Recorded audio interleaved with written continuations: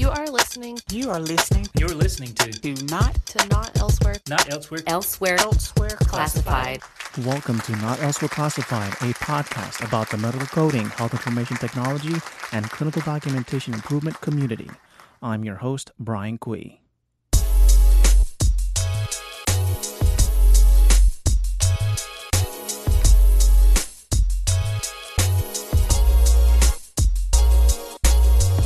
Hello, everybody. Welcome to the Not Elsewhere Classified podcast. I hope everybody had a wonderful Thanksgiving. If this is the first time that you're listening to this podcast, welcome. Please make sure to subscribe us wherever you listen to your podcasts. Also, don't forget our partners. Our partners include the Haugen Consulting Group, RadRx, Project Resume. Keep in mind that our partners have joined with us to provide special pricing. So if you want to take advantage of that, please make sure to go to medicalcodinggeek.com/promos or go to medicalcodinggeek.com/partners. Today on the podcast, I have Erica Brady. When you get into listening to this episode, you'll get an understanding of mentorship. And there is a previous episode on the podcast where we talk about mentorship, but this is more of a first-hand experience of me mentoring a student. We go into how we connected, how we continually connected, and we talk about her challenges during her HIM program and up and leading to her graduation and passing her RHIA exam. So if you're looking to become a mentor, or if you're looking for a mentor, and also if you're looking to get some exam tips, you'll find this in this episode. So without further ado, here's my interview with Erica Brady.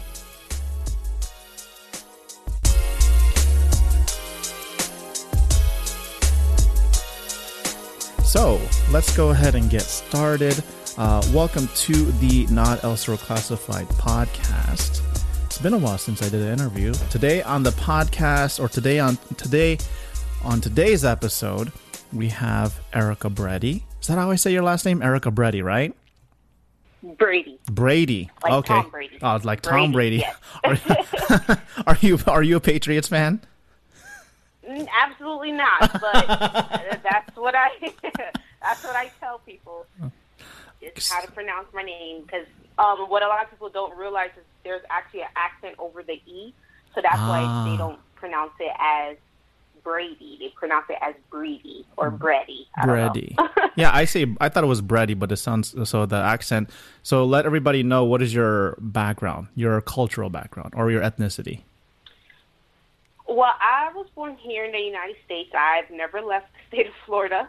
I will eventually, but both of my parents are from Haiti. Okay, yes. So you're Haitian, yes. So okay. I am Haitian American. Great. Mm-hmm. So again, thank you for being on, or just agreeing to be part of this podcast episode. It's been a long time coming, and we'll talk about how we connected and your college journey, which you completed recently, and you obtained your RHI certification, and we'll talk about what you're going to do now. So let's talk about how you connected. So you were at the time. Let me talk about that. I actually pulled up the email. So you found it, yay! I found it. So for those that are listening, Erica Brady, or Erica, is a student, or was a student, at Florida A&M University in Tallahassee, right? So that's where it is. They have an HIM program there. It was, and I have the date, which is it looks weird because it's December 30th, which is my sister's birthday.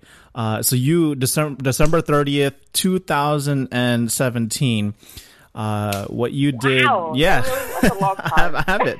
I got it. So expecting you to say 2018. no, 2017. Okay. So up until now, we've known each other since then.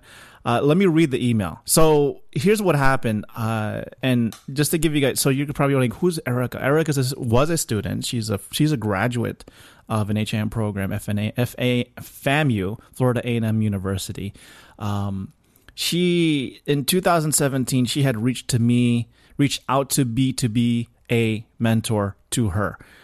She went to the AHIMA website, and we'll talk about why you went there. But I wanted to start off by reading the email, which sounds pretty cute.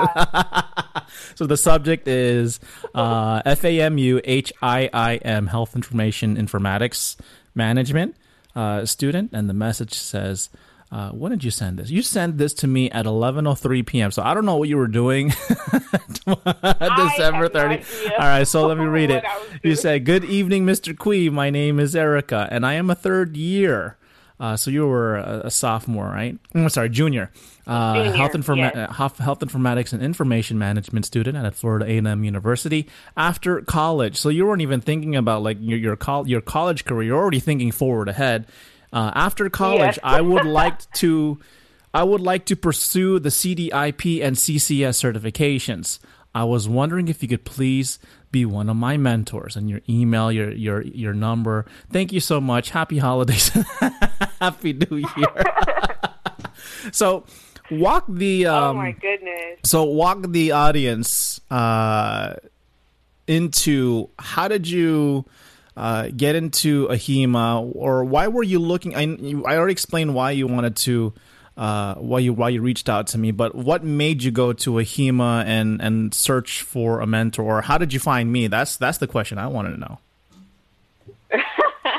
Well, I believe there was a panel, a HIM panel, in one of the computer labs at Florida A&M University, and the former FAHIMA president, Courtney Simmons, came by, who's also a graduate of Florida A&M University, HIM's program, and she came in and she started talking to us about her experiences, about coding, about what it's like being a student of Dr. Berg, Dr. Cooper, and Dr. McNeil, and she started giving us pointers.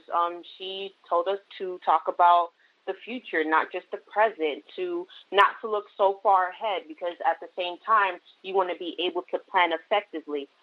One of the things that I made sure I wrote down in one of my notebooks, which I have no idea where it is now, but one of the things I will always remember her talk about is simply the how important it is to have a mentor. So at that time, I never really had one. I was like, well, of course, I can look to my professors as mentors, which Dr. Laura Lynn Burke, I consider her my mentor. Same thing with Dr. Cooper. But yeah, the way she, I guess, empowered that was just so uplifting. So I went ahead, I did my research. She gave us the website, and I believe on the HIMA Engage, oh my goodness, it's been so long since I've been on that website, but on the HIMA Engage, they have like the HIM topics spread out, as well as the type of degree or the type of certification that you want your HIM mentor to have. So I just checked all of them. I was like, like what's the point of really, just filtering it? I believe one of the main things I just wanted to pay attention to in terms of searching for a mentor on the HIMA Engage website was my favorite topics, CDI, healthcare data analytics, quality improvement, coding. So when I went ahead and, filter those, I saw about, and also you can filter by city and state as well. I made sure I put Florida. I think they also do it by region, so maybe Northwest Florida or Southwest Florida. I believe that's how they did it, if I'm not mistaken. And you popped up. One of my other HIMA Engage mentors, Tiffany McKenzie, who's a coder now. Okay. She popped up as well, yes. And I was like, so who else popped up? I think Courtney did pop up as well. I think she's in the St. Petersburg area.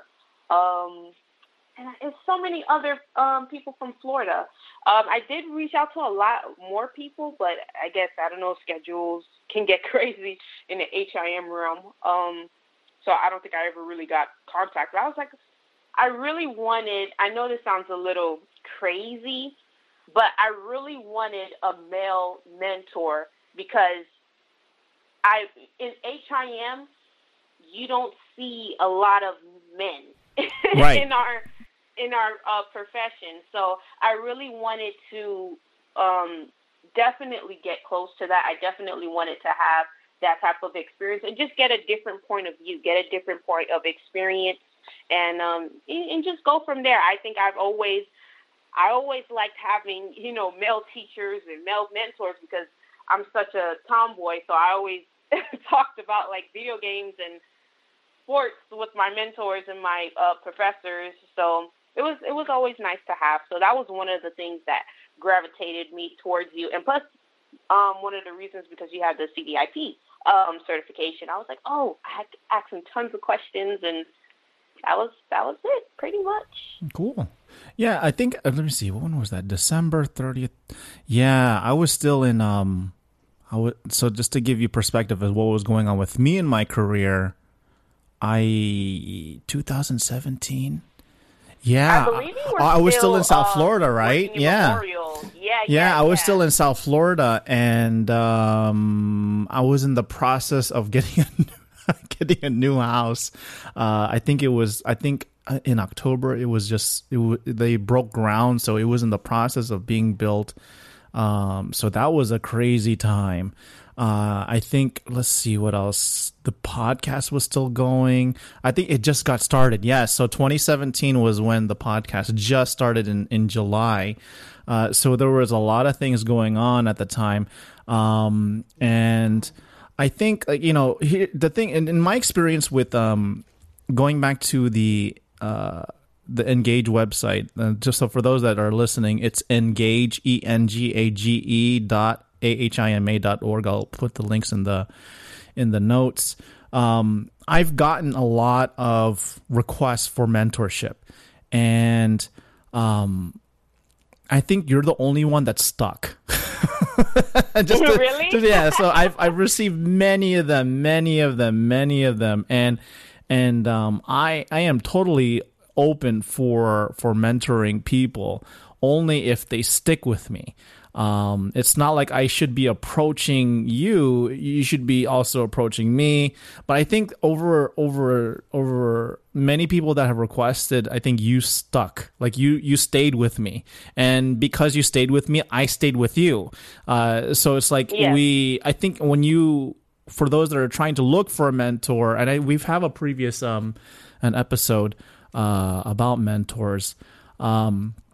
But I think just continuing forward, I think what's most important, rather than aside from just obtaining a mentor, is developing that relationship. And when people reached out to me, I think they just want a quick question answered. And I think that was it. Then I would lose contact with them. But with you, we had many phone calls. I told you to text me, and you would text me. You would even LinkedIn me. Like let me go back to. Let me see. I'm just so everybody know. I have my computer, and we scheduled so many afterwards. I'll give you the dates. Like we had, because I used Calendly. So I had you. I said set up a time with me. We'll set up a time to talk, and it'll just add to my busy schedule. So I added there. So like let's see. So there were plenty in the following month. So like there was like 4 calls. Then in March, then it kind of like tapered off. But then I think more or less we stopped with the calls, and then we went to texting, right? So so let's get to the first call. I don't know if you remember, but when we set up the call, let me see. When did we set up a call? Let me see. Yeah, you said, okay, so I'm following the email messages, which is kind of weird that I have. Let's see. Well, whatever. I think it was, let's see. It had to be, we finally got it in January, right? Somewhere in January. And do you remember that call at all? Wow. Let's see. January, that would be 2018. Yes. So, like I know you had your questions on CDI and CCS, but like what were your? Because I remember, but I want you to tell me what was the things that you remember. One of the things that I remember, of course, is the CDI discussion.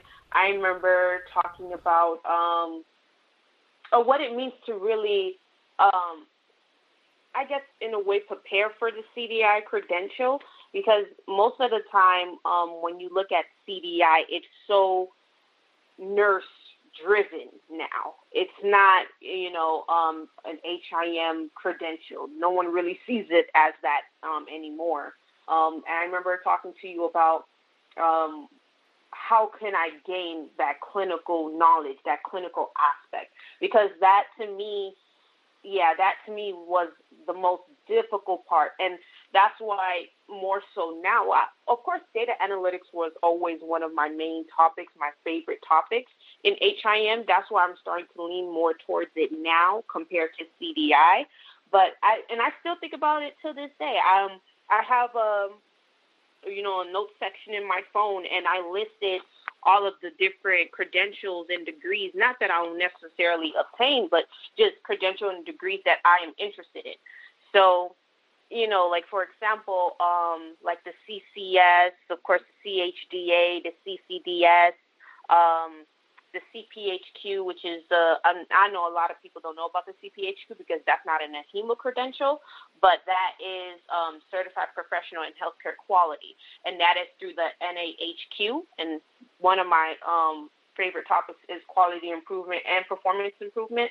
So I went ahead and, I like to do research. I think that's my biggest thing. I like to keep myself engaged, and I have people tell me all the time, even some of my former mentors, some of my high school teachers, they will always say, like, oh, don't think too far ahead, because then sooner or later you're just going to keep changing your mind, and you're going to lose sight of what the future can actually look like.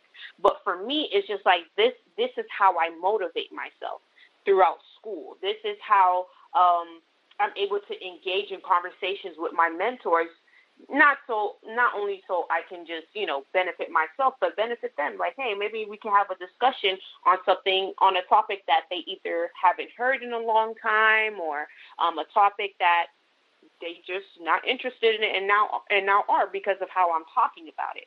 Because to me, I just wish that I would have known about, and now I think that was one of the conversations that we had too, is I just wish I would have known more about HIM before getting into it, because I was first a pharmacy major, because that's all I thought about. When I was in high school, I loved chemistry, and my chemistry teacher, who's also a Florida A&M graduate, he graduated with his degree in chemistry. He was the one who introduced me into pharmacy and in that clinical aspect of pharmacy, not just retail pharmacy.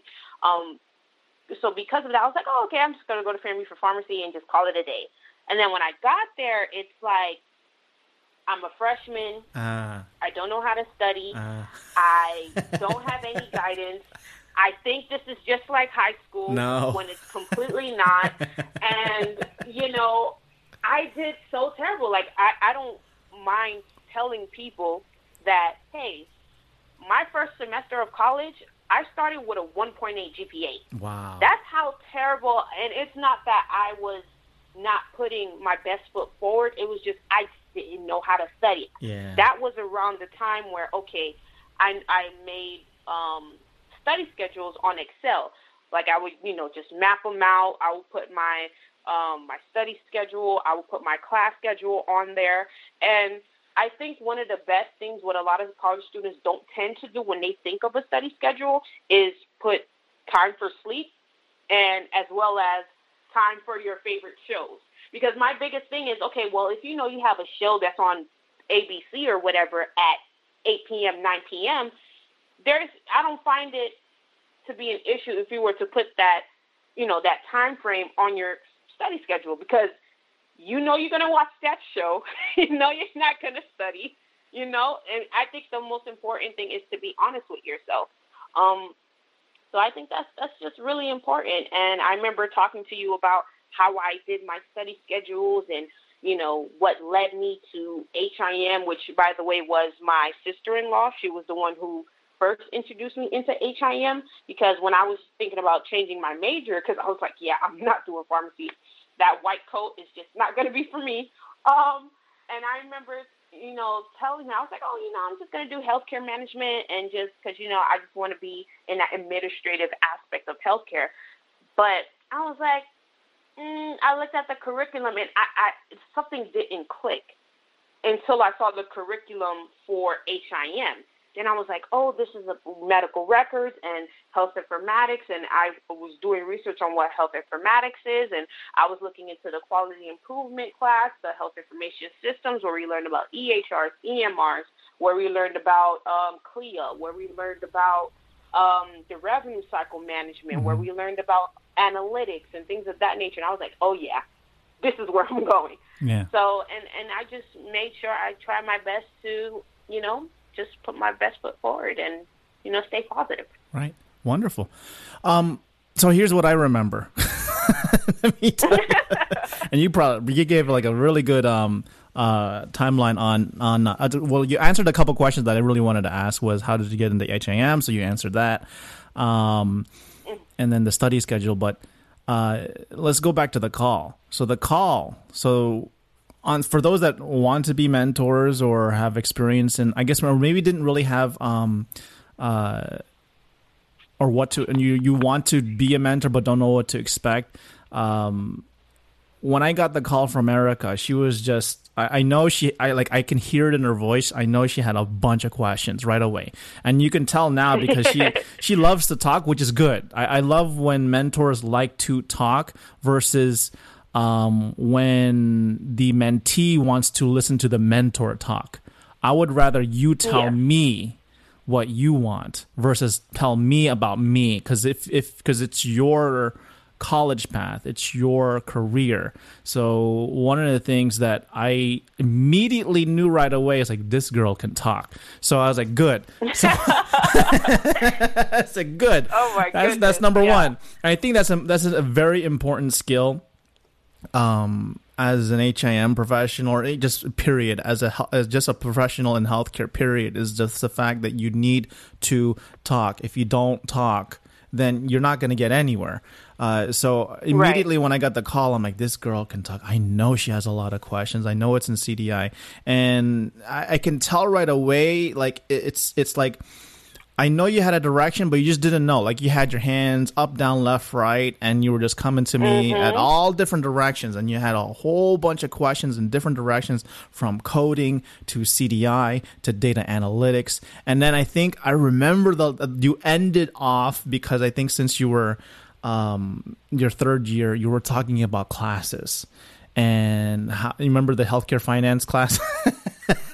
Oh my goodness! You were talking about, so you had some struggles in that, and I think you were asking me about how to schedule it, or what you want to do. But but I think what you really needed to do was just to talk, and you had all of this built up energy. Right? Energy that needed to go in some direction, whatever energy, mad energy, happy energy, sad energy. I think you had so much built up, you just needed to release it. And I think you did you did a very good first step in just finding somebody just to lay it on. And I think it takes somebody who is being the mentor to be able to take on that energy.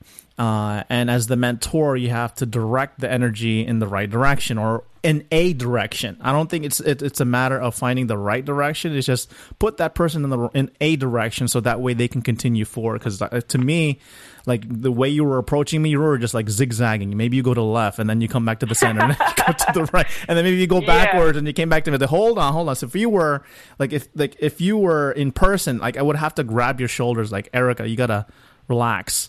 I gotta woosah. Yeah, you gotta woosah a little bit there. So yeah, that was our first call, and I think just a lot of energy just needed to be shaped, right? Like, okay, let's figure out and kind of like weed off. I know you had a lot of things on your plate, and I think what we needed to figure out was, strategically, what is the plan that you need to do? And we talked about the future. The future is good. And you mentioned, your previous people telling you not to look so forward. But I think I kind of disagree with that also, because if you're not looking forward, you don't know what to expect. You don't know how to, especially when in HIM, I think it's very important to adapt. And if you don't know to expect in the industry, which I've talked about in a previous episode, is if you don't know what's going on in the industry, and if you're just stuck on the books, then it gets difficult for you to adapt. Like in my situation, you're talking about trying to. I'm in CDI. I want to find a job in CDI, but I can't because the industry has changed and where CDI only required RN. So how do you adapt? How do you change yourself to where you become more marketable? And so that's where podcasting, creating Facebook groups, and that going into the speaking circuit, that just totally opened up a new avenue. All right, so that was our first call, and I think afterwards we got like a whole bunch of calls. I think, what had happened is that, I think after those calls, it became more like scheduling. Like, what class do I need to take? And I kind of remember. Yeah, go ahead. Oh, I was saying, I remember, because you talked about how energized I was and how angry I was as well, because, I failed, I think, managerial accounting probably 2 times. I passed it on my 3rd try. I was like, listen, this managerial accounting class is so, I just wanted to take my textbook, throw it across the room, light it on fire, rip it up, throw it in the rain, whatever, because I was just completely done with that class. And I remember you telling me to keep myself steady, to always calm down. And I remember there were certain times where also, I think around that same time as well, I called with, I was having a panic attack. Yeah, I was having an anxiety attack. I remember that, yeah. Yeah, and I was just out of it. I was going completely crazy. And I say that because let me hold you off on that. So okay. What? Well, you talk about a panic attack, and I think students and professionals need to be aware. Nowadays we're talking about mental health and stuff like that. And we'll get into the struggle, like the challenges. So, like, what are some of the challenges that you encounter coming into your 3rd year when you came to me, looking for mentorship? What were you dealing with at the time? At that time, I was dealing with simply my parents just not thinking that I was going to be successful. And not that because, I wouldn't put in the work or anything like that, but they just didn't know what HIM was. Uh-huh. They don't know what HIM is. And, and then that's the thing with Caribbean cultures and, and different cultures from around the world is, we're so accustomed, they are so accustomed to just hearing, pharmacy, doctor, lawyer, physical therapist, nursing. So those are the only ones that they constantly know. And so when someone, when they have a child that doesn't want to pursue one of those careers, it's like, oh, okay, well, you're probably not going to be successful, or you're not going to be motivated, or and things of that nature. And I'm a 1st generation college graduate. My sister was the first one to get her bachelor's from FIU. She obtained it in recreational therapy, and my parents were so crazy about that as well, because at first she wanted to do physical therapy, but she wasn't able to get into the program, and she just basically needed to reevaluate her whole life. So she looked into recreational therapy, and my parents were upset. So I dealt with a lot of pressure of, okay, I know that I'm happy, but how can I make my parents happy? Because at the end of the day, my parents don't come from money. My parents come from a very poor country. And coming here poor as well, it's really difficult because it's really hard to sit down and have conversations with my parents about higher education without it getting emotional, without there being any type of resentment. Because, in Caribbean cultures, they're always comparing you to someone else's child. Yeah, and because of that, you have to, yeah. yeah, you have to constantly live up to that over and over and over again. And it's just like, it was rough. And I remember that panic attack was really crazy. I think I texted you at like maybe 1, 4 in the morning or something like that. It was in the middle of the night. And I was like, Ryan, listen, I don't know what's going on. Like, and the crazy part about that, that wasn't the first time, of course, I had an anxiety attack, because I've had many before.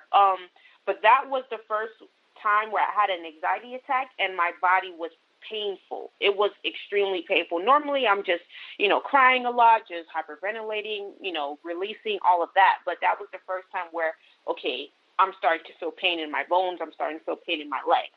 And I remember around that time I texted you, I woke up and my pillow was soaked with water.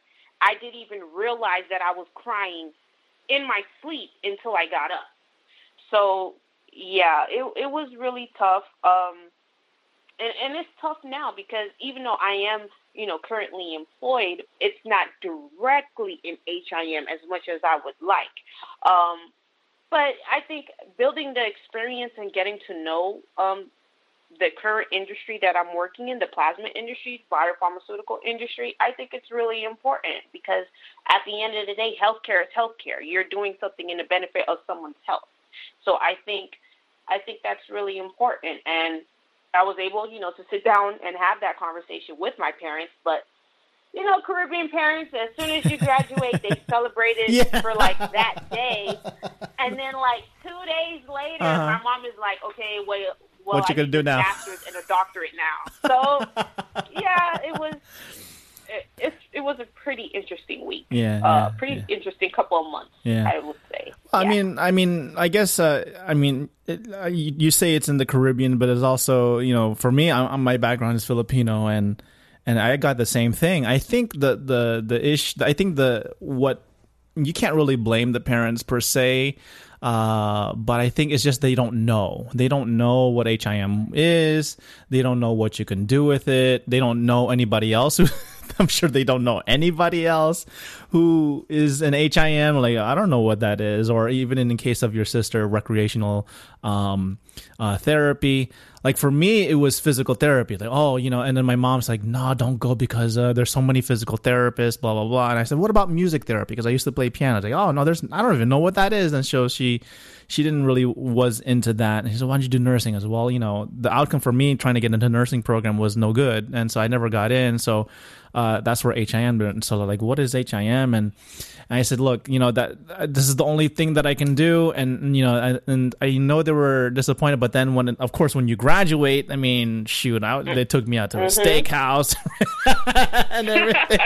Same for me. Same for me. They took you out and then the same thing. Like, well, what are you going to do next? And so I think at the time when I graduated, I already was in the hospital setting. I was a radiology clerk. So you're telling me your position. I'm actually impressed by your position. You're like in a quality position, right? In the pharmaceutical, right? Yes. Well, CSL Plasma is a plasma and biopharmaceutical company, and I'm currently. Well, I just got hired about maybe a month ago, and we'll get into that. So I'm a quality specialist. That is my position title. But currently, right now, I'm a reception tech because I have to learn the whole entire business in order for me to be a quality specialist. Because as you know, like, dealing with quality and dealing with improvement is dealing with documentation. So if I don't know the company and how it's run, and I don't know, standard operation procedures, and if I don't know work instructions, and I don't know the quality management system, of course, I can't sit there and review someone's work and expect to know exactly what I'm doing, or to see or point out what they're doing is right or wrong. I have to be able to investigate. So being able to do that and just currently just, constantly just, I don't know, it's so, like, hard to explain in a sense because it's a completely different industry. Because as soon as I, graduated or during my time as an HIM student, I just wanted to go straight to the hospital. And that's one of the things that I really appreciate as well about my mentors and about my professors because they were always like, you don't have to work only in a hospital in HIM. You can go into so many different areas, so many different companies, so many different just functions of life itself, because HIM is important. Information itself is important. So, so being able to do that was just be in this position, I'm very grateful and very happy where I am. I think and you make a good point that the hospital is not the only shouldn't be the only way. I think when you have to follow where the information is going, and that was my approach. Is I don't want to be in the hospital, and I, even before I graduate, right before I graduated, I am not going to get into coding. After taking my CPT class, I'm not going to be a coder. I'm not going to touch those codes. I don't like coding, and look what happened. Right. So, but I think at least for my approach, it was always, what can I do with the education that I have? It doesn't necessarily have to be, you have to be an HIM manager, or you have to be a coder, or you have to be in informatics.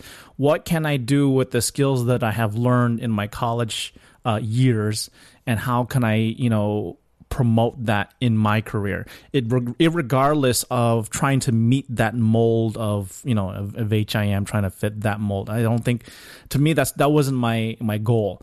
But regardless, whatever the opportunities that came my way, I took it, so that's where I am now, because it was given to me, and I'm like, okay, I've always said, I was like, if an opportunity comes my way, I'm always going to take it, even if I know I am not qualified for it.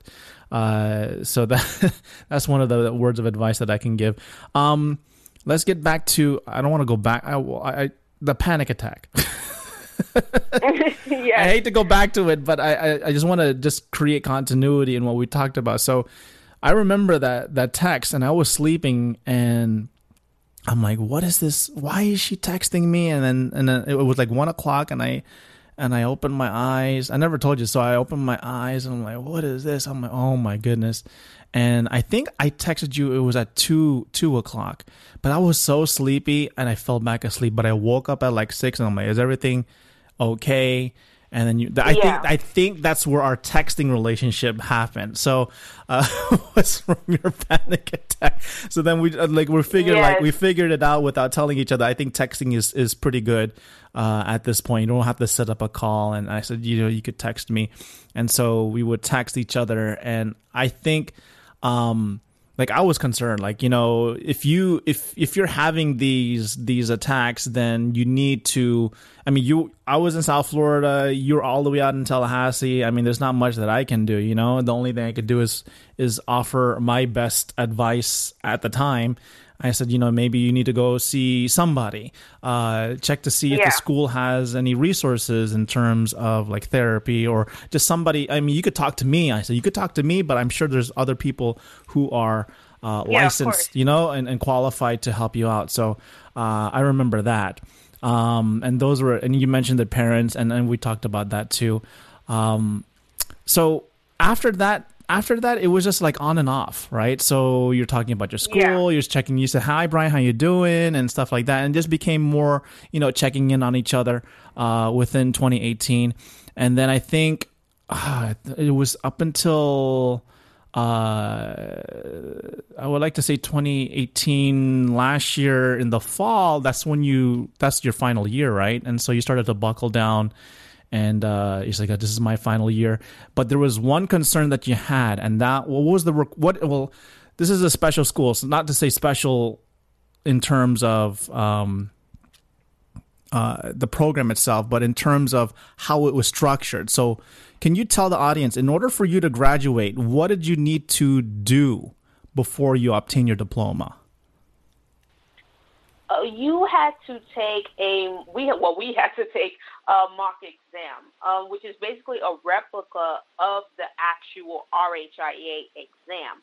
But in order for you to pass the mock exam, of course, everyone who knows who is currently studying and who have studied for the RHIA exam is composed of 5 domains. So you have to score 80% on all 5 domains.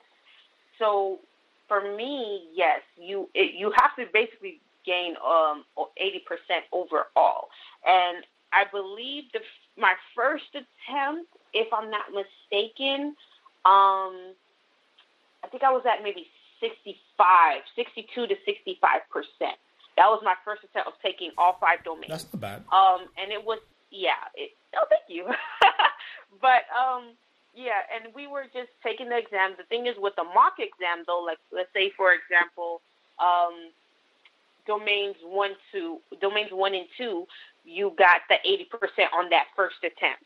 And then all you need to do is get at 80% on domains 3, 4, and 5. Or when you come in the next day to take the mock exam, you don't have to do domains 1 and 2 all over because you meet that criteria. So you just go ahead and move on to 3, 4, and 5.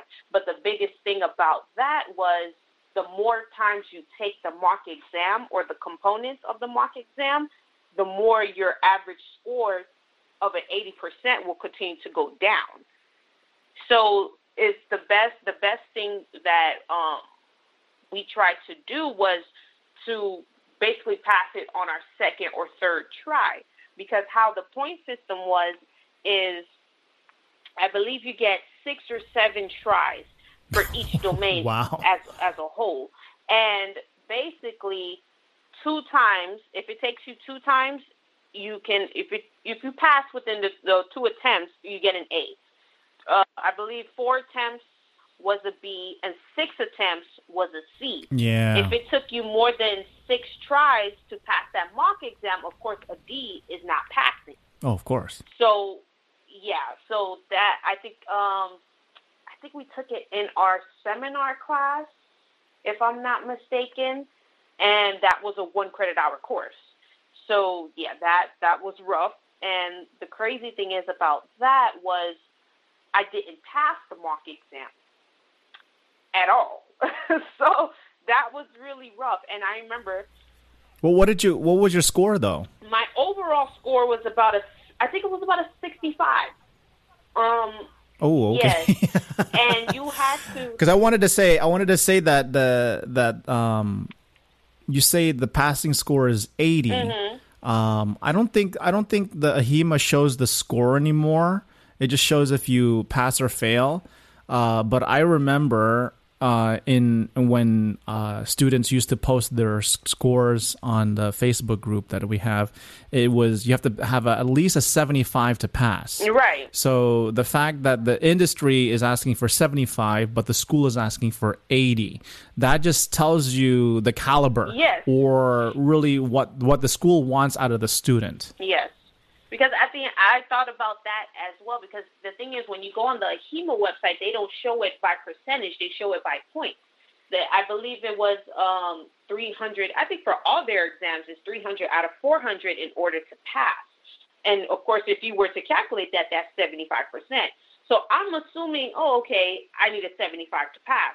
But when we heard 80%, we was like, me and my classmates were freaking out. We were like, oh my goodness, we know it's only 5 more points, but it was just that rough. And I remember during that time, of course, you had to pass the mock exam. That was one of the requirements. If you were to pass the mock exam but fail the actual RHIA exam on the first attempt, you can still graduate. But if you don't pass the mock exam, you can't graduate at all. The graduation will be postponed another semester. So I didn't pass the mock exam, and it was going towards, I graduated on August 2nd, and I registered to take and we had a time frame too. I believe we had to register for the RHIA exam, I want to say by the last week of June. And then by June, I think, not June, but July 15th or so, that was the time frame. That week there was where you already taken that exam, that RHIA exam, and submit the score report to our HIM program director. And I remember I didn't pass the mock exam, and I registered for the RHIA for July 22nd instead of July 15th because I'm like, listen, I know everybody else is going to try to go July, 15th during that week, but I was like, let me give myself an extra week because I just need that time to myself. Of course. And on July 22nd, which is one of the best days of my life, I passed my exam. And the crazy thing let's get to before that. Let's get to before that. In preparation. So let me get this right. You didn't pass the mock exam, but you passed the RHIA exam. Yes, and that was my ticket to graduation. Okay. Let's get back to exam preparation then. Mm-hmm. How did you prepare? Because I remember you telling me you have these binders that you created. So what was your system in preparing for the exam? So basically, I brought a huge, I think this is about a 5, maybe 6-inch binder, and I put dividers in them. I separated, of course, by domain, 1 through 5. And in each divider, in each section, basically, I would put classwork, homework, projects, exams that either we took online and I printed out my score, or exams that we took in class and we got back. So I did all of that, and I just put them in sections. I put them by domains constantly, over and over and over. And also, I know a lot of the HIM students and other programs across the country uses the Oaks and Waters book, the 5th edition. And in that book, basically, I believe in the first 2 pages, it has, of course, the table of contents. And with that, they separate all the chapters by domain. So what I did was I went ahead and did the practice test for almost each chapter, because I don't think I finished the entire book, but I did the practice test for each. I did all the check your understandings within each chapter, and I also wrote the vocabulary. Like some chapters had longer vocabulary lists than others, so I just went ahead and in alphabetical order for each chapter, just wrote down the vocabulary words and wrote the definition. And I put those in, and I sorted it by domain. So that's pretty much what I did from my binder, is just create almost like a checklist in a sense. I had check your understanding questions, I had practice quizzes, I had case studies, I had vocabulary, I had exams, I had projects, and I just sorted by domain. Yeah, my binder is pretty thick. And so basically, you were running through just a bunch of questions of different scenarios within the domain. I think that's important, because when you now, I think it's very important to understand not just the concept and the theory, but I think, and what I tell people when I used to tutor, I said, look, you can study the book all you want, but if you don't know how to approach the exam, if you don't know what they're going to throw at you as far as a situation, you're not going to answer the question properly. So I like how you took the questions, but I think more or less not the questions, but what is the scenario in the question? Right. Because basically, when you get into the exam, it's just that situation. So you had your system, but then you reached out to me. Was it the day before? The 2 days before? Was it? When did you contact me before you took the exam? I think it was about 2 days before I took it. Yes. Like 2 days. Okay. So I got that text. It's like, I'm panicked. And like, do I have the email? Hold on, let me see. Do I have it? I think I have it. Let me see. Let me go back. I always like to. Let me see. No. When did you take the exam? I took it on July 22nd. I think it was a Monday, if I'm not mistaken. All right, so I'm going back way. Oh yeah, okay. So this is July. Oh, here it is. You ready for the text? Here it is. Gosh. All right. Oh yeah, because you called me. So it starts off, "Hey Erica, you called me last night. This is July 19th." Okay. So on a Friday. So hey, so you called me. I think I was doing something. I was probably like around 9 o'clock, 10 o'clock before I usually go to sleep. You either call or you text. I'm like, I'm gonna respond to this the next morning. So you called me, and then 8 a.m. I responded back, and then I asked, "Hey Erica, you called last night. Everything okay?" And then you said, good morning. Sorry for contacting you so late. I think it was 10 or 11.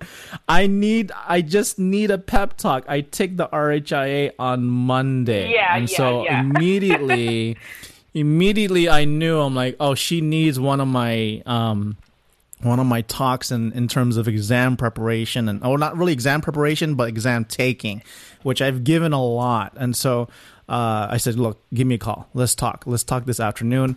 And then so here's, for those that are listening, you guys are going to get this. So here's what I told, what I told her was, I'm going to keep it short because I might have to do another separate episode. Okay. There are different layers of taking the test, right? So I told her you're going to probably look at the exam from beginning to end. I'd like to say, from my experience, 4 times, right? So you're going to look at it 4 times, right? The first time, you're going to go through it and answer all the questions you know right off the bat. Answer them, right? Skip the ones you don't know. Move on. Second time, go back again and look at the questions that you read. Every time you have to read through the question, because I think every time you read the question and every time you come back to it, you're reading it less because you automatically in your memory, like, I remember this question, I remember the scenario, and it gives you that time to figure out what the scenario is and how to solve it. So every time you come back, so the second time you do it again, you find the question. By this time you have an idea, maybe you read through it, you kind of analyze the problem and how to solve it, and if you know the answer, answer it. Skip the ones that you don't know. Do it again the third time. So for my experience, I told her when I took the CDIP back in 2015, that's what happened to me. And it only took up until the third time. So by the third time, I had like a handful of questions left. And I said, I think at this time, if I don't know it, you gotta play that. If you've already read it 3 times and you could only spend so much time on the question. And I said, you know what? It's eeny, meeny, miny, mo time, or what is your gut instinct time? And so the third time, you got to look at the handful of questions and then just answer them, get it out of the way. And then I remember the fourth time, it was just making sure that I answered all the questions. Go back on the questions that maybe you missed something, because I remember how to change the answer on a few of them, not all of them, but I know. There was one like, I just missed it because I looked at the graph and I'm like, I think I misinterpreted it and I changed it. So I told her those things, because if I didn't tell you that, you probably would just gone through, looked at the question, and you're like, oh no. So it was 4. So you have to pass through it 4 times. So don't, whatever question you can answer right away, just knock them out every pass until the time that you have only a handful. Then that is your logical time, your gut instinct time. If you're thrown this scenario, what would you do? How would you answer it? That's your time. In the fourth time or whatever last time, as long as you have enough time in the exam, that is your time to finalize things and then just hit the submit button and go. And I remember telling you, it's not about the concept, but just understand what's going on in the scenario. Try to recall back to your internships, your classes, in times of scenarios that you have encountered it. I remember one time, it was a talk about the OIG, Office of Inspector General. Yeah, and it was a question for me. It was a question on that. And I recalled a talk with Mario Perez, who spoke about the Office of Inspector General. And guess what? I answered that question when I took my RHIA exam. I remember you, Mario. You helped me with that OIG question. And I got that question right. So, yeah. And then, so you took the exam. I'm like, good luck. Make sure you get sleep. And then, what else? See... and that was it. And the next one, you just texted me the picture of you passing. Yeah. I'm like, you're crazy. So I always ask this of everybody. When you pass the exam, so you took the exam, right? So let's get to that question. After the advice I gave you, what happened during the exam? So we never really talked about it since. Yeah, we never really talked about it. Okay. So during the exam, I thought I failed. During the exam, I thought I failed. I was literally, I mean, I'm always doubting myself. I think that was the biggest problem. So I was crying during the exam. You were? Oh my God. I was crying during the exam, and AHEMA doesn't give scheduled breaks. So it's 4 hours, 180 questions. So I answered pretty much all the questions, and I had about an hour and some change left. So I was like, let me go use the restroom and call it a day. And I was, as soon as I got in the bathroom and I closed the door, I was freaking out. I was yelling. I was screaming. I was like, oh, my goodness. Because it was so late. Like, I graduated on August 2nd, so I'm just thinking, I'm like, oh, my goodness, if I don't pass today, like, this was a life or death situation. I was like, if I don't pass today, my graduation is going to be postponed from August till December.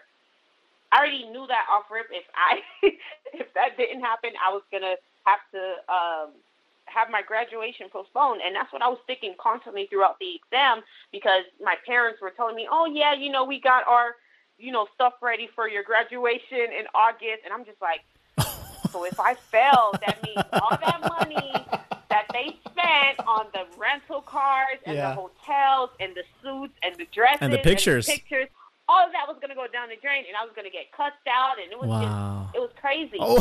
So, yeah, that's what I was thinking during the exam. And I remember, you literally, that conversation that we had, I think it was maybe that Friday night, or Friday afternoon, it literally clicked in my head before I clicked the submit button. I was like, you know what? Let me do what Brian said, right? And just go way back to the beginning of the exam and just go through the test one more time. Because I couldn't go through it 4 more times. I mean, I wanted to, but I couldn't go through it 4 more times because I only had an hour left. And it was Wait a second. So you took the test and Did you apply? You only applied it after you finished the exam, or you didn't? I was freaking out. So everything I told you out the window. Yes, I mean everything. Everybody told me went out the window. My professors, my other mentors, my parents, myself, everything completely went out the window. Oh my so I was goodness. like, you know what? Let me do what Brian said and just go through the exam at least one more time. Now, sometimes I just wish though that, I mean, I'm pretty sure it doesn't happen for any certification exam where you can see what questions you got wrong or right. But I just wish I could have solved that, because I wanted to know, okay, was I going to pass if I were to hit submit then, or was I going to pass after going through the whole exam one more time? I just wanted to know, okay, like where my variations were. Was I going to be like a few percentages off from passing? Or I'm just wondering, hey, if I was, after that second attempt, okay, am I going to increase my score? Am I going to decrease it? That's all I was thinking throughout the exam. And yeah, you really clicked in my head before I clicked that submit button, because I'm not going to lie. I was like, listen, I'm just going to take one for the team. That's what my family's going to have to do at this point, because, yeah, I failed, and that's $229 down the drain. And that's all I was thinking about. And, yeah, I mean, when I saw that pass, I couldn't believe it, because I walked out the room knowing that I failed, right? And we took it at Pearson, one of the Pearson centers. I think it's the only Pearson center in Tallahassee. And I remember when the lady, of course, looked at my score report. Of course, she had to look at my name so she can give the right score report to the right person. And she gave it to me face down. So I literally took it, right? I folded it. I didn't even look at it. I don't know. I didn't look at it. I was like, and she had to take my ID to make sure to match the name with the score report. So I took it, folded, didn't look at it at all.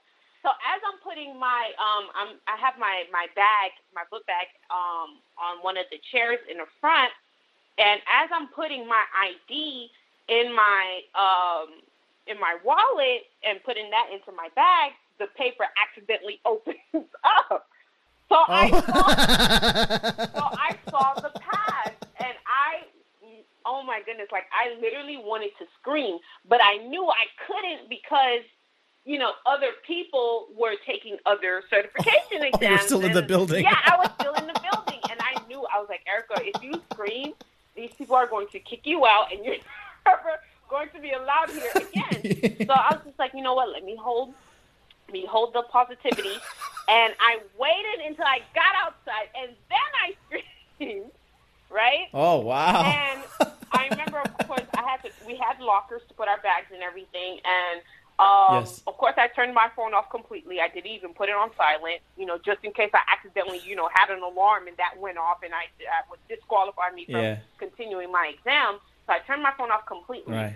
But the thing is, I didn't tell anybody, and you're probably going to really laugh at this too, or you might your jaw might drop. But you were literally, I think, the only person I told. Oh, okay. Yeah, you're Appreciate literally the that. only Wow. person I told. I think I told my siblings as well. I think one or two of my siblings. But in terms of like mentors and professors, I didn't even tell my professors when I'm taking my exam. I only told you. You were the only person. Oh, and also I told my other mentor, Tiffany McKenzie. But you were the only person, like the first person I told, okay, like I'm taking my exam. And I'm freaking out. And I remember when I turned my phone back on, I got like 13 missed calls from my mom. And I got like about 6 missed calls from my dad. My sister was, leaving me voicemails and text messages. And I didn't tell anyone where I was. So no one knew where I was that whole day. And because I think my appointment time for the exam was 2 p.m., if I'm not mistaken. And I didn't get out of there until about almost 6 o'clock. So, and yeah, that's what I did. And I got home. I ran upstairs to my roommate. And I just started telling her, like, just my frustrations and, my anxiety, how all of that just lifted off my chest. Because I knew, okay, I didn't, and the crazy thing is, I got an email from my professor, from my HIM program director on that day that I passed, saying, "Oh, Erica, like, you really need to figure out when you're going to schedule to retake the mock exam because it is so vital for you before taking the RHIA, and if you don't pass, you're not going to graduate." Like, she sent that email that same day, and of course I didn't know because my phone was off and I was in the middle of the exam. So when I saw that, right, I didn't even call her. I didn't email back. I waited until the next day, right? Yeah. I scanned my score. Well, hold on. So you that day you passed, right? You went home. You went to your apartment. What did you do to celebrate? Oh, I just go to sleep? Some food, and I was like, what did you order? That's why I always ask. I ordered. I don't know if you ever heard of Zaxby's, but it's like a yes, the chicken. Yes, it was a really good place in Tallahassee. I miss that place so much. And that's what I did. I was like, listen, I am too tired to cook. I was like, it's not going to happen today. It's not going to happen. And that's what I did. Zaxby's it is. I think I can't remember if there was like a good basketball game during that time. No, actually, I don't think so because basketball usually normally ends in June. Anyways, I think it was like some movie I was watching or whatever, and that's what I did. And then afterwards, I prepared to go to sleep.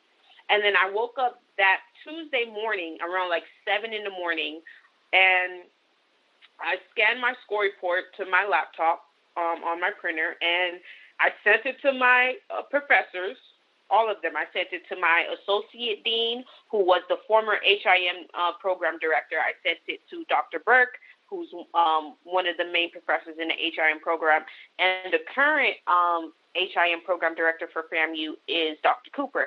I just sent all of them my score report. I was like, listen, I was like, bam, I'm done with you all. Done with you guys.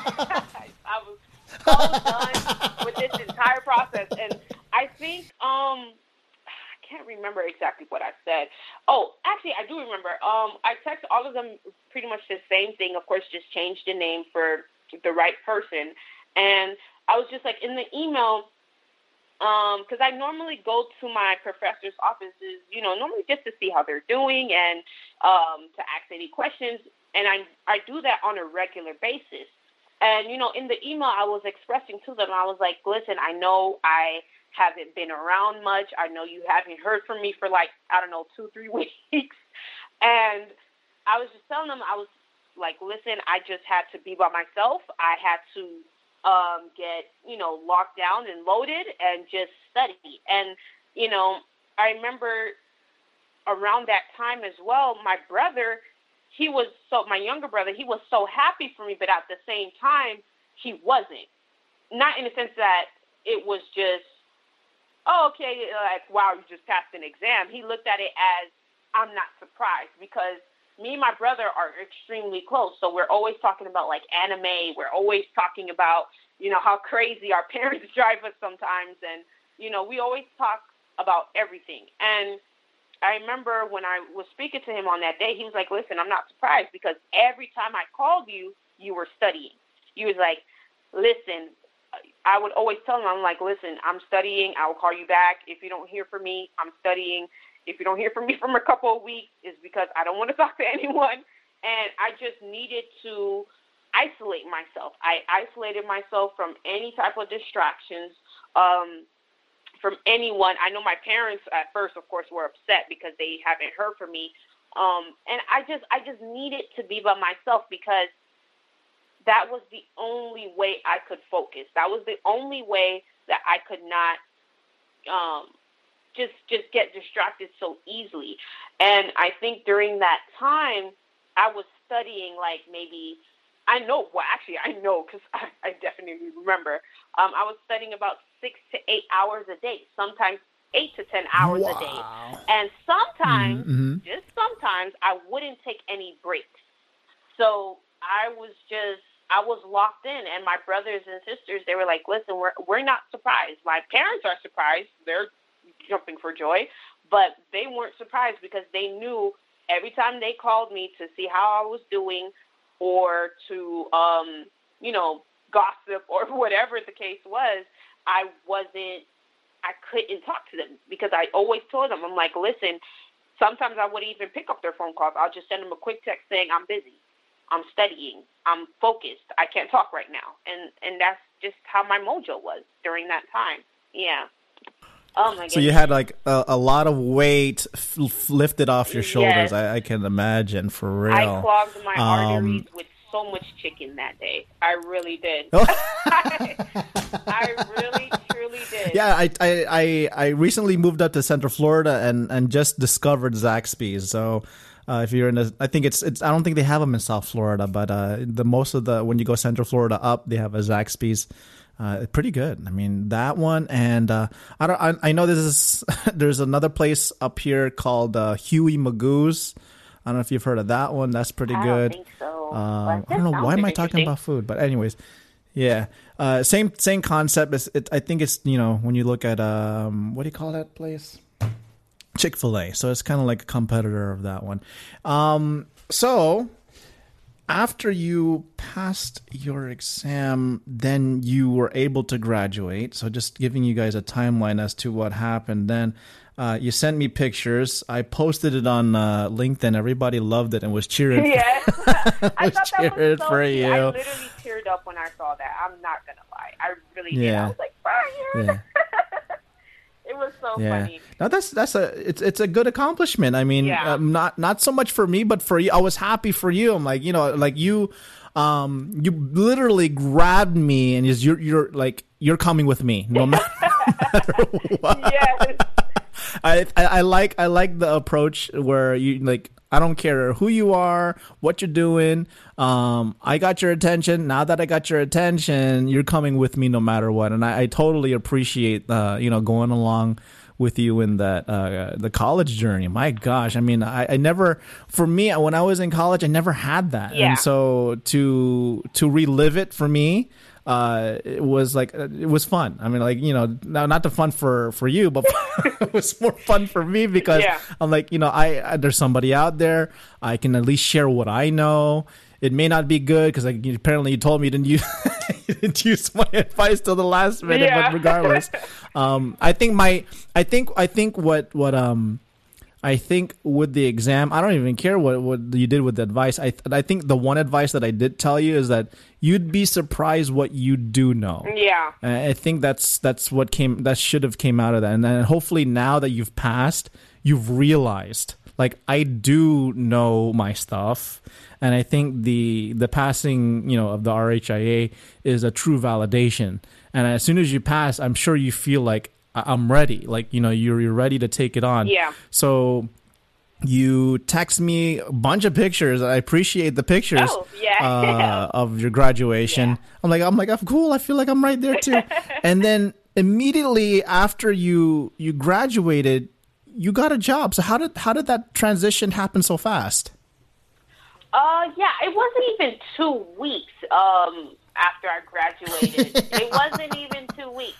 Because at first I was like, I wanted to take like a month maybe or two just to wind down, to relax, just to release the pressure. That's what I thought. And yeah, that was my plan. And basically around that time, like financially, my family got hit hard. And I knew, I was like, as much as I just want to relax, because a lot of my friends and a lot of my peers, they were, in Jamaica, they were in Mexico, they were in, other places in the country, other states in the country, and I was just home looking at applications. And of course, I know I'm not the only one, because it is a lot of students who deal with that kind of pressure. Like, we're not just doing this for us. We're doing this for our families. And that's what made me, look for employment so early. And not only because of that, but it takes like 4 to 6 weeks just for a HR person to even just skim through your application. Right. So I was like, exactly. I have to start putting in applications early. And it was really a depressing time because, I wanted to work at a hospital first. I wanted to work at the memorials, one of the memorial hospitals, whether it was Memorial Hospital Pembroke or the one on Hollywood, any one of them. I remember I applied to the Nicholas Children's Hospital. I applied to Mount Sinai. Like, there were so many different hospitals or health systems that I applied to, and I just couldn't find employment. I couldn't get a call back. I couldn't, when you check the status of your application, it was, straight denials. It wouldn't even get to the managers or the hiring manager's desk. So that was really a depressing time. So what I really would like to say for students who are listening, and not just students, but professionals who, maybe plan on changing career paths or things of that nature, it is okay to get a referral for a position. And what I mean by that is, for the current position that I have, I got referred the position. And it was, at first, I was like, I was so sad. And I say that because I was like, dang it, I can't get a position on my own merit. That was the thing that was constantly clicking in my head. Like, I felt like it sucks. I couldn't get a job because of whatever the reason was. And I felt bad. I was like, man, I can't get a job on my own merit. I have to, have a referral. And now that I think about it, I always put in my head, it's not about what you know, but who you know. And ever since I started, thinking about that constantly over and over and over again, I started to get more positive. I started to get more, I started to uplift myself, empower myself a lot more.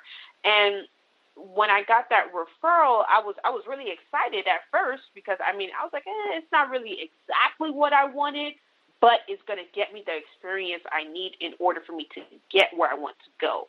So it's all about sticks and stones. It's all about, making sacrifices and not starting where you think you're going to start. And a lot of the HIM professionals today who have about 20, maybe 30 years of experience will attest to, listen, I have to start off as a clerk with an RHIA, and a lot of us millennial students do not want to go that route. We're like, listen, this RHIA costs us $229. This RHIA. We want the return on an investment now. We want the return on the investment. We want to see, okay, where did all our tuition dollars, where did our dollars for textbooks and study guides, where did all of that go? Because we're not seeing it. I mean, no one wanted to start in a minimum wage job or entry level job for that matter, and it was tough. But I swallowed my pride, which is really hard to do when you're Caribbean. And I just went with it, and I made it a very positive experience for me, a very exciting experience, because I love my coach of my job, even though I'm going to get cross-trained in 3 different areas of the business before I actually get to my position. But at the same time, I'm enjoying myself. I'm having a really great time, and I'm grateful for, of course, the person who referred me the position, which is a significant other of one of my siblings. So I'm very grateful for her for doing that for me. And I'm just grateful for just being in a position where I'm able to just thank someone for something, thank someone for reaching out to me, for giving me an opportunity.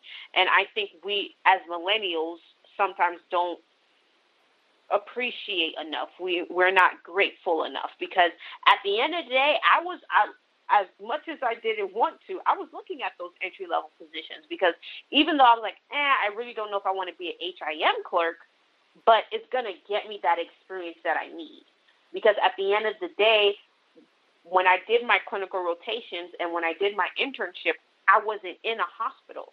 So either way, even though I passed my RHIA exam, I didn't have the experience. I didn't have the knowledge. I didn't have the play-by-play. I needed to know, okay, how does HIM function in real-world scenarios?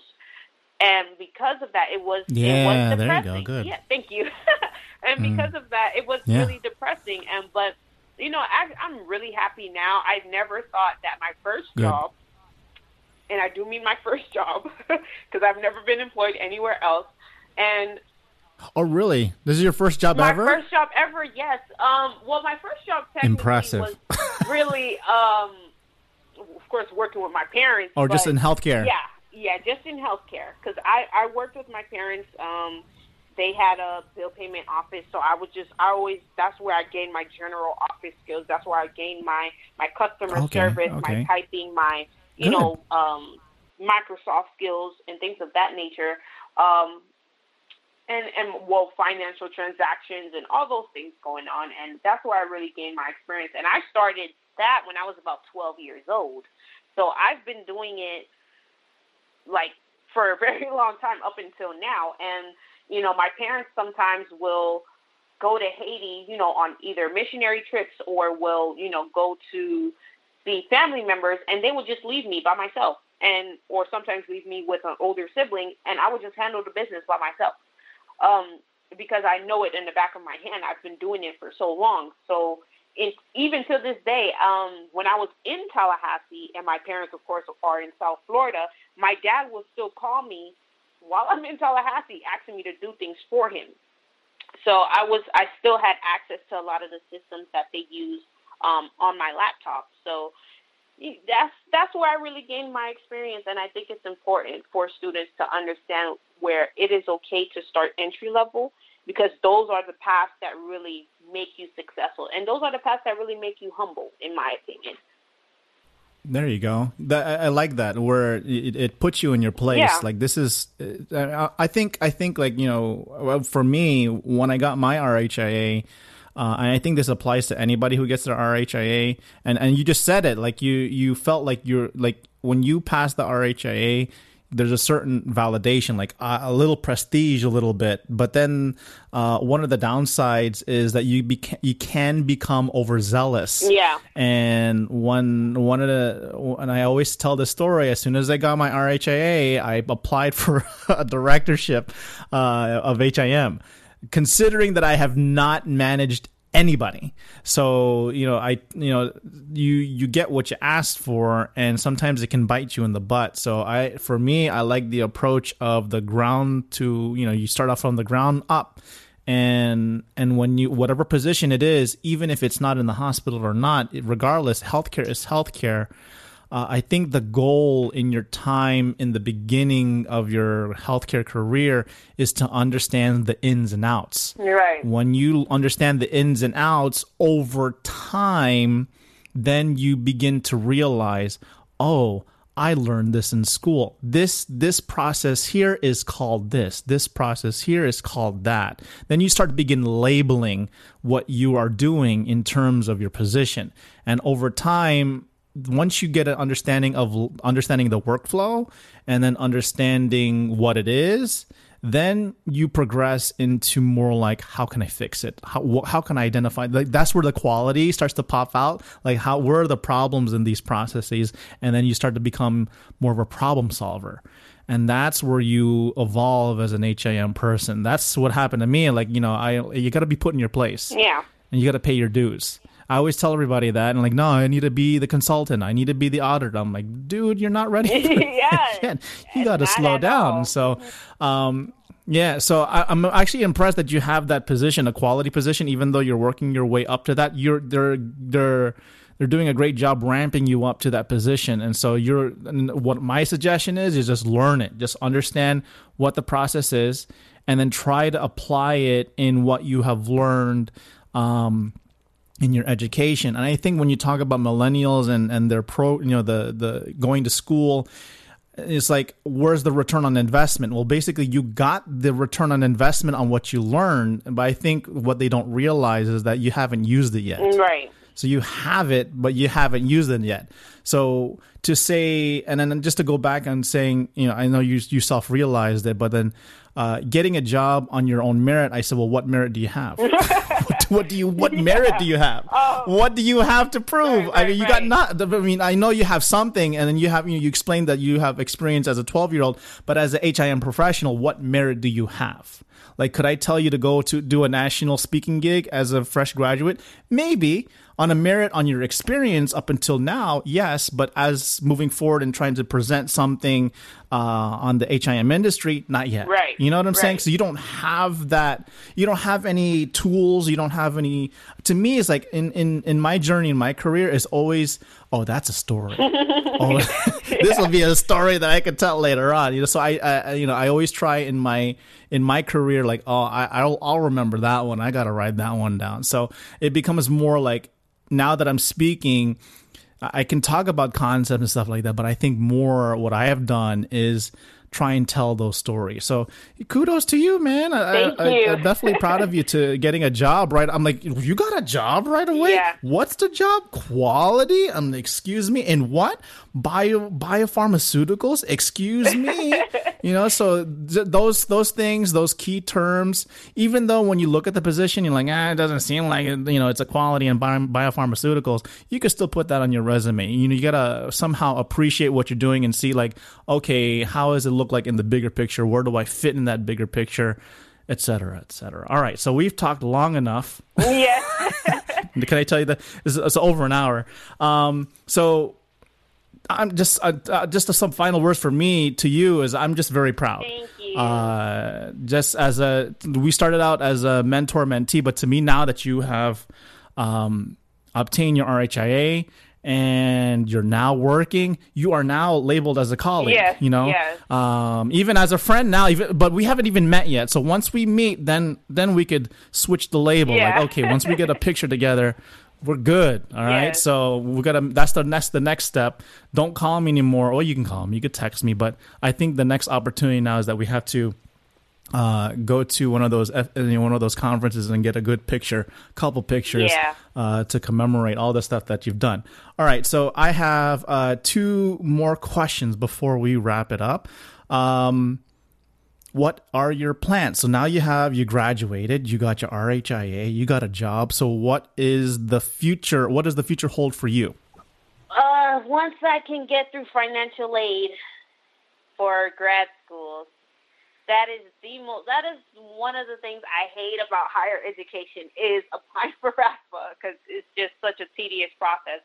But the next thing for me is I am looking. Well, I already submitted my application for University of South Florida's MSHI program, which is the Master's of Science in Health Informatics, in the concentration of healthcare data analytics.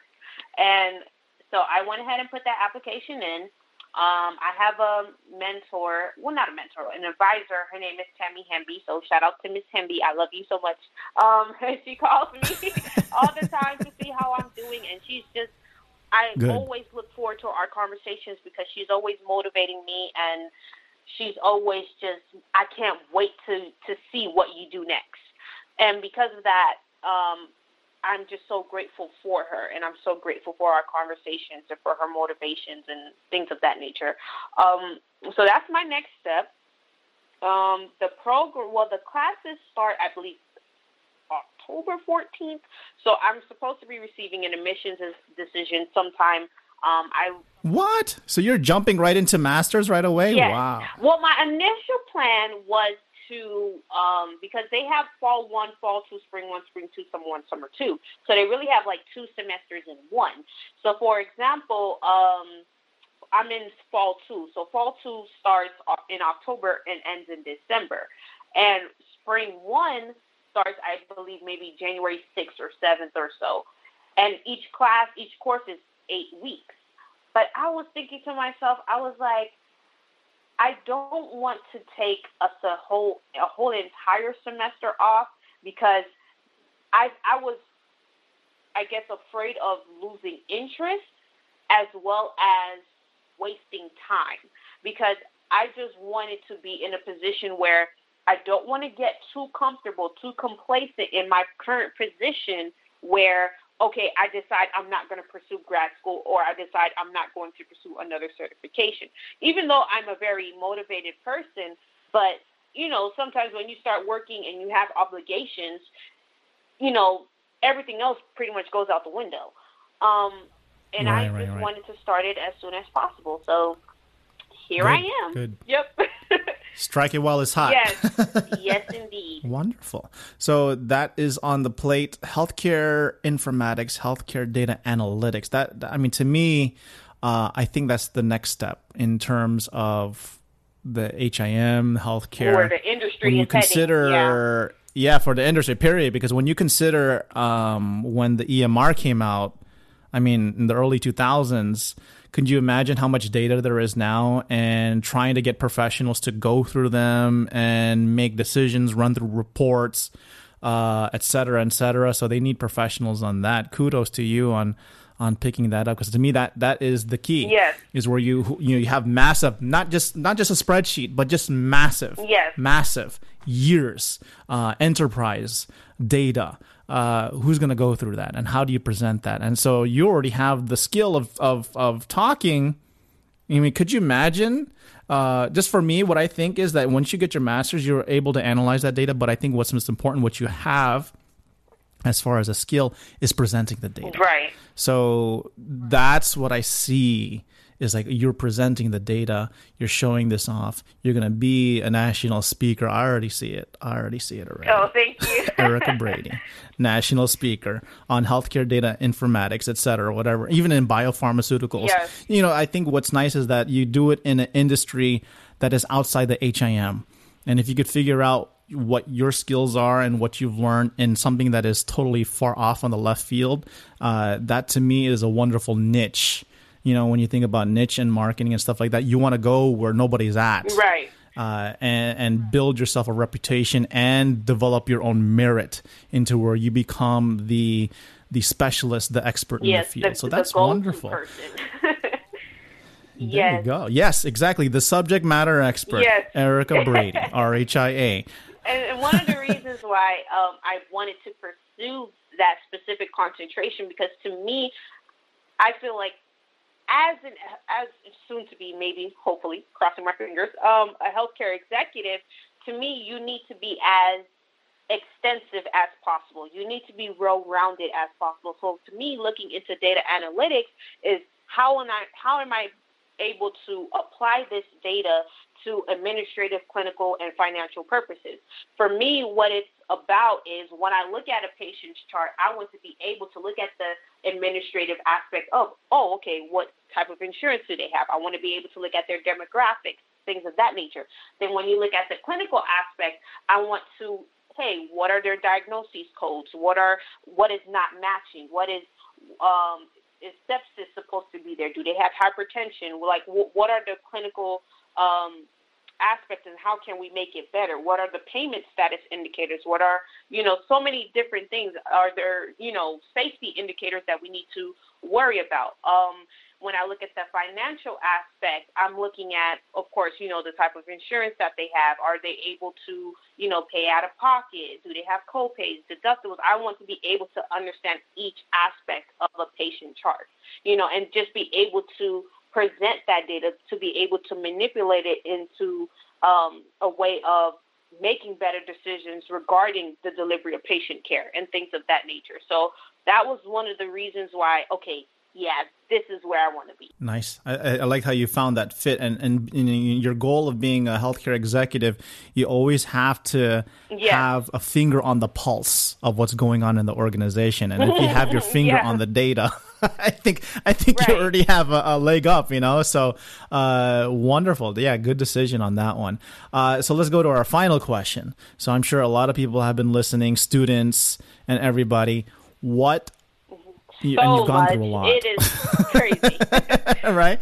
So much. I mean, I'm sure it's now on the up and up. So I can only, see good things moving on forward from here. So what best words of advice could you give to our listeners today? Wow, study schedule.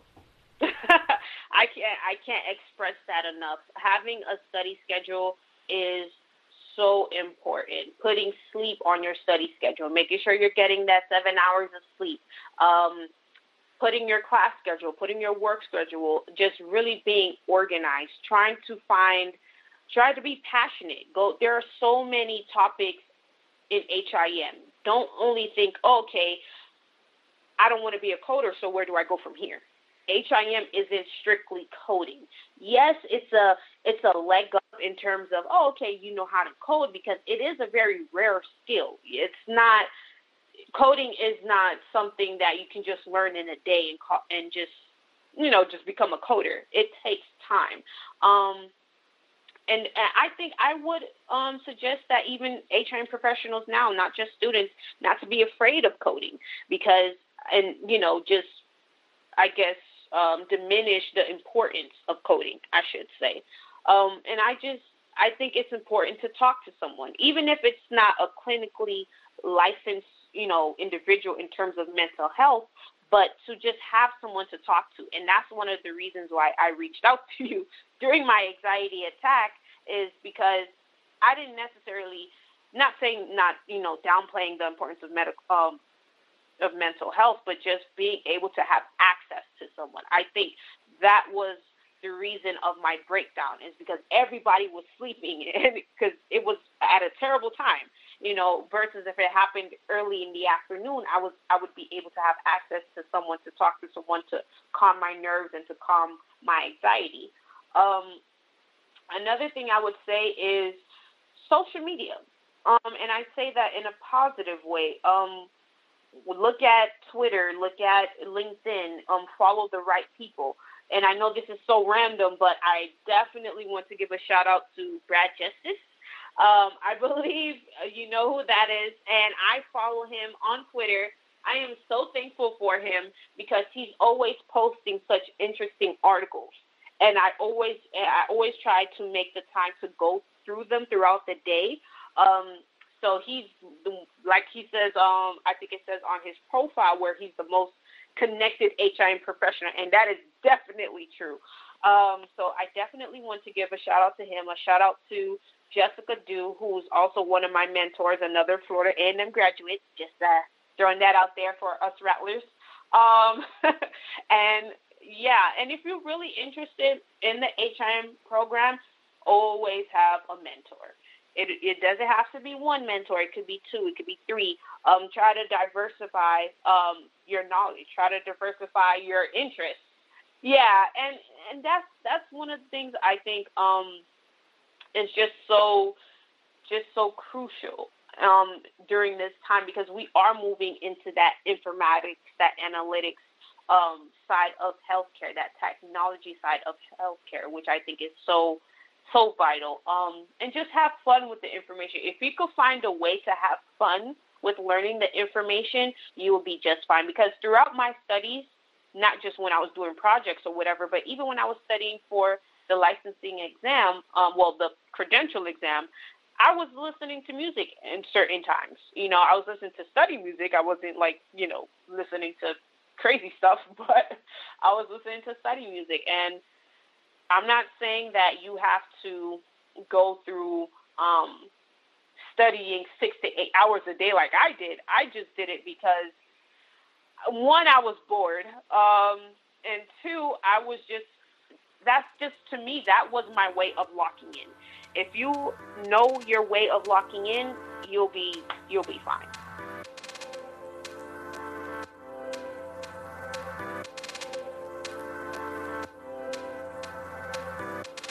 Well, there you have it. That is my interview with Erica Brady. As an update, she actually has been accepted by the University of South Florida's Health Information and Data Analytics Master's Program. So she's right on the ball, from graduating to getting credentialed to actually getting her first job and now going into a master's. So I see a lot of great things with Erica. By the way, you can connect with her on LinkedIn.